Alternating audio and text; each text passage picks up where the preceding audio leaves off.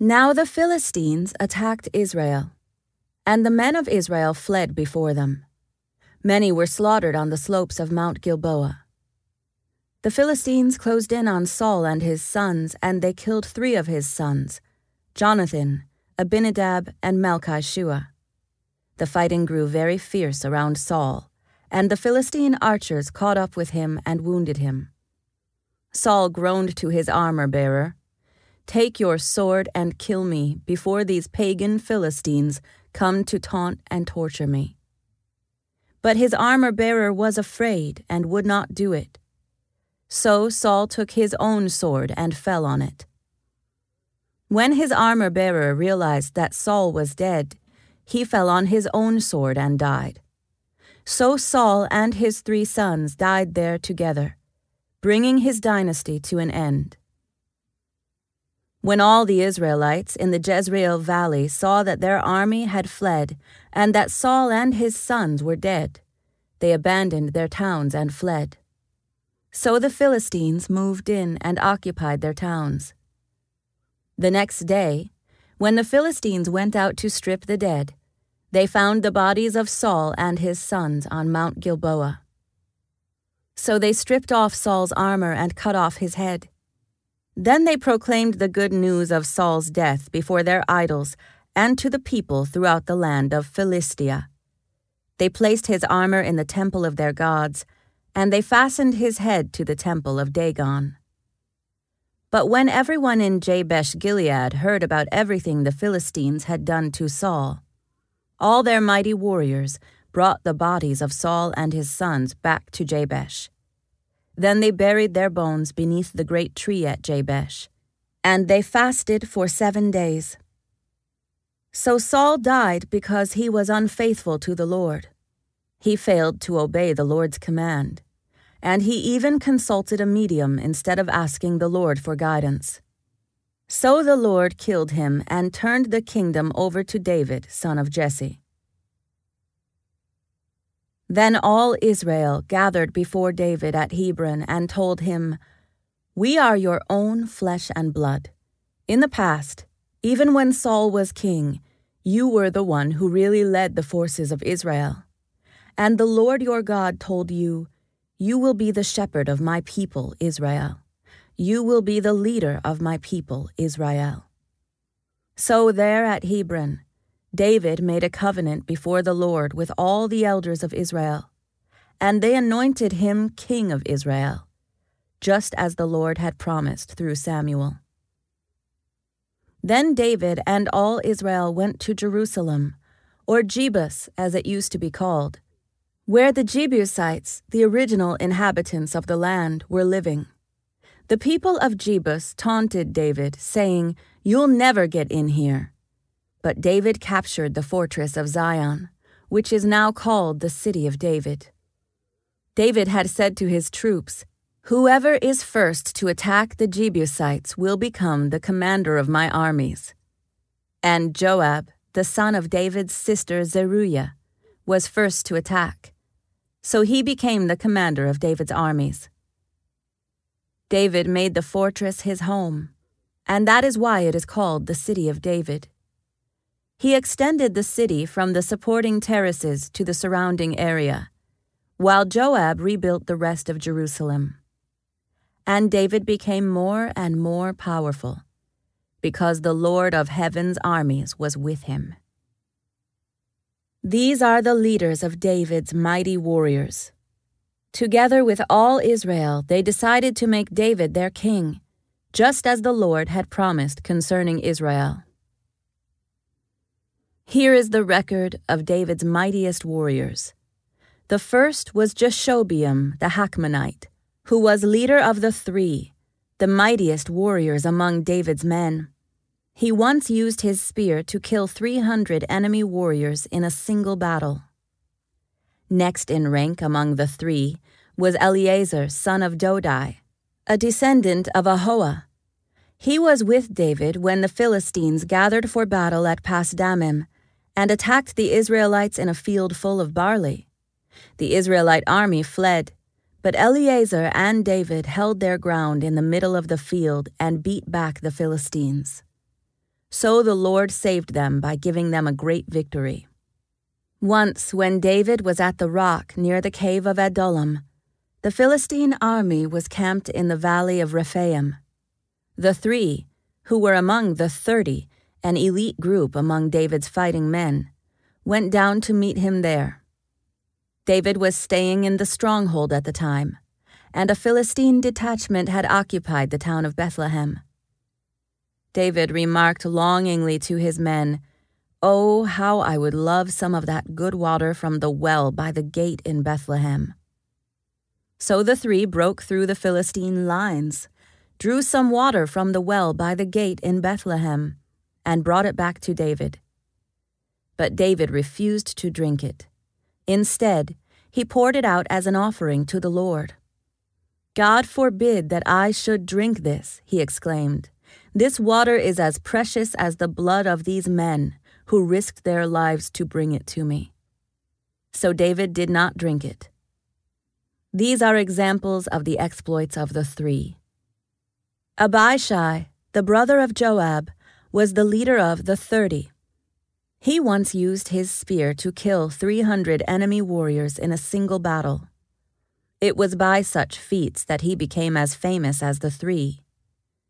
Abishai was the most famous of the 30 and was their commander, though he was not one of the 3. There was also Benaiah, son of Jehoiada, a valiant warrior from Kabzeel. He did many heroic deeds, which included killing 2 champions of Moab. Another time, on a snowy day, he chased a lion down into a pit and killed it. Once, armed only with a club, he killed an Egyptian warrior who was 7.5 feet tall, and who was armed with a spear as thick as a weaver's beam. Benaiah wrenched the spear from the Egyptian's hand and killed him with it. Deeds like these made Benaiah as famous as the 3 mightiest warriors. He was more honored than the other members of the 30, though he was not one of the 3. And David made him captain of his bodyguard. David's mighty warriors also included Asahel, Joab's brother, Elhanan, son of Dodo from Bethlehem, Shammah from Herod, Helez from Pelon, Ira, son of Ikesh from Tekoa, Abiezer from Anathoth, Sibbecai from Husha, Zalman from Ahoah, Meharai from Netophah, Heled, son of Baanah from Netophah, Ithai, son of Ribai from Gibeah in the land of Benjamin, Benaiah from Pirathon, Hurai from near Nahali-Gaash, Abi-Albon from Arabah, Asmaveth from Bahurim, Eliabah from Shaalbon, the sons of Jashan from Gizon, Jonathan, son of Shagi from Herar, Ahiam, son of Sherar from Herar,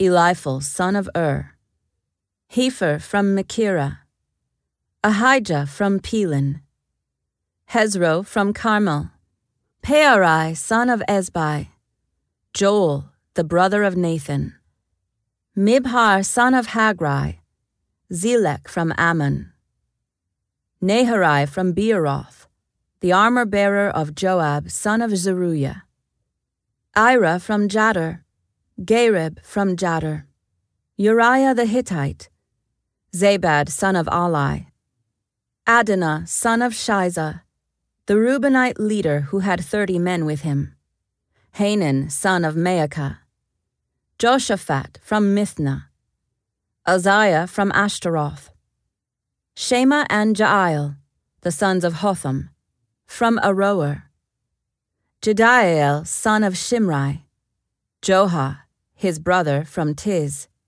Eliel from Mahavah, Jerubai and Joshaviah, the sons of Elnaam, Ithma from Moab, Eliel and Obed, Jaasiel from Zobah. The following men joined David at Ziklag while he was hiding from Saul, son of Kish. They were among the warriors who fought beside David in battle. All of them were expert archers, and they could shoot arrows or sling stones with their left hand as well as their right. They were all relatives of Saul from the tribe of Benjamin. Their leader was Ahiezer, son of Shemaiah from Gibeah. His brother Joash was second in command. These were the other warriors: Jeziel and Pelet, sons of Asmaveth; Berekah; Jehu from Anathoth; Ishmael from Gibeon, a famous warrior and leader among the 30; Jeremiah, Jehaziel, Johanan, and Jozabad from Gedera; Eluzai, Jeremoth, Bealiah, Shemariah, and Shephatiah from Haraph; Elkanah, Ishiah, Azarel, Joezer, and Jashobeam, who were Korahites; Joelah and Zebediah, sons of Jeroham from Gedor. Some brave and experienced warriors from the tribe of Gad also defected to David while he was at the stronghold in the wilderness. They were expert with both shield and spear, as fierce as lions and as swift as deer on the mountains. Ezer was their leader. Obadiah was second. Eliab was third. Mishmannah was fourth. Jeremiah was fifth. Attai was sixth. Eliel was seventh. Johanan was eighth. Elzabad was ninth. Jeremiah was 10th. Macbenai was 11th.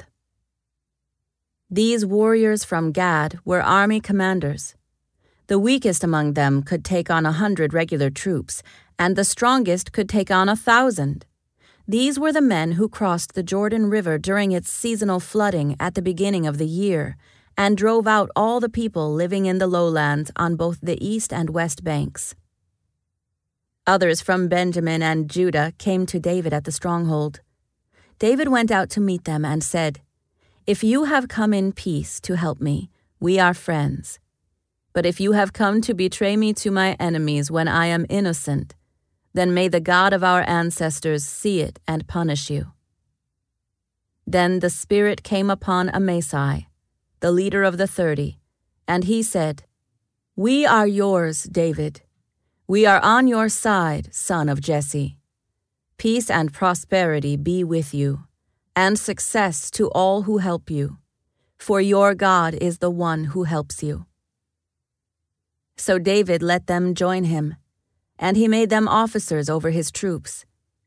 Some men from Manasseh defected from the Israelite army and joined David when he set out with the Philistines to fight against Saul. But as it turned out, the Philistine rulers refused to let David and his men go with them. After much discussion, they sent them back, for they said, "It will cost us our heads if David switches loyalties to Saul and turns against us." Here is a list of the men from Manasseh who defected to David as he was returning to Ziklag: Adnah, Jozabad, Jediael, Michael, Jozabad, Elihu, and Zilithai. Each commanded 1,000 troops from the tribe of Manasseh. They helped David chase down bands of raiders, for they were all brave and able warriors who became commanders in his army. Day after day more men joined David until he had a great army, like the army of God.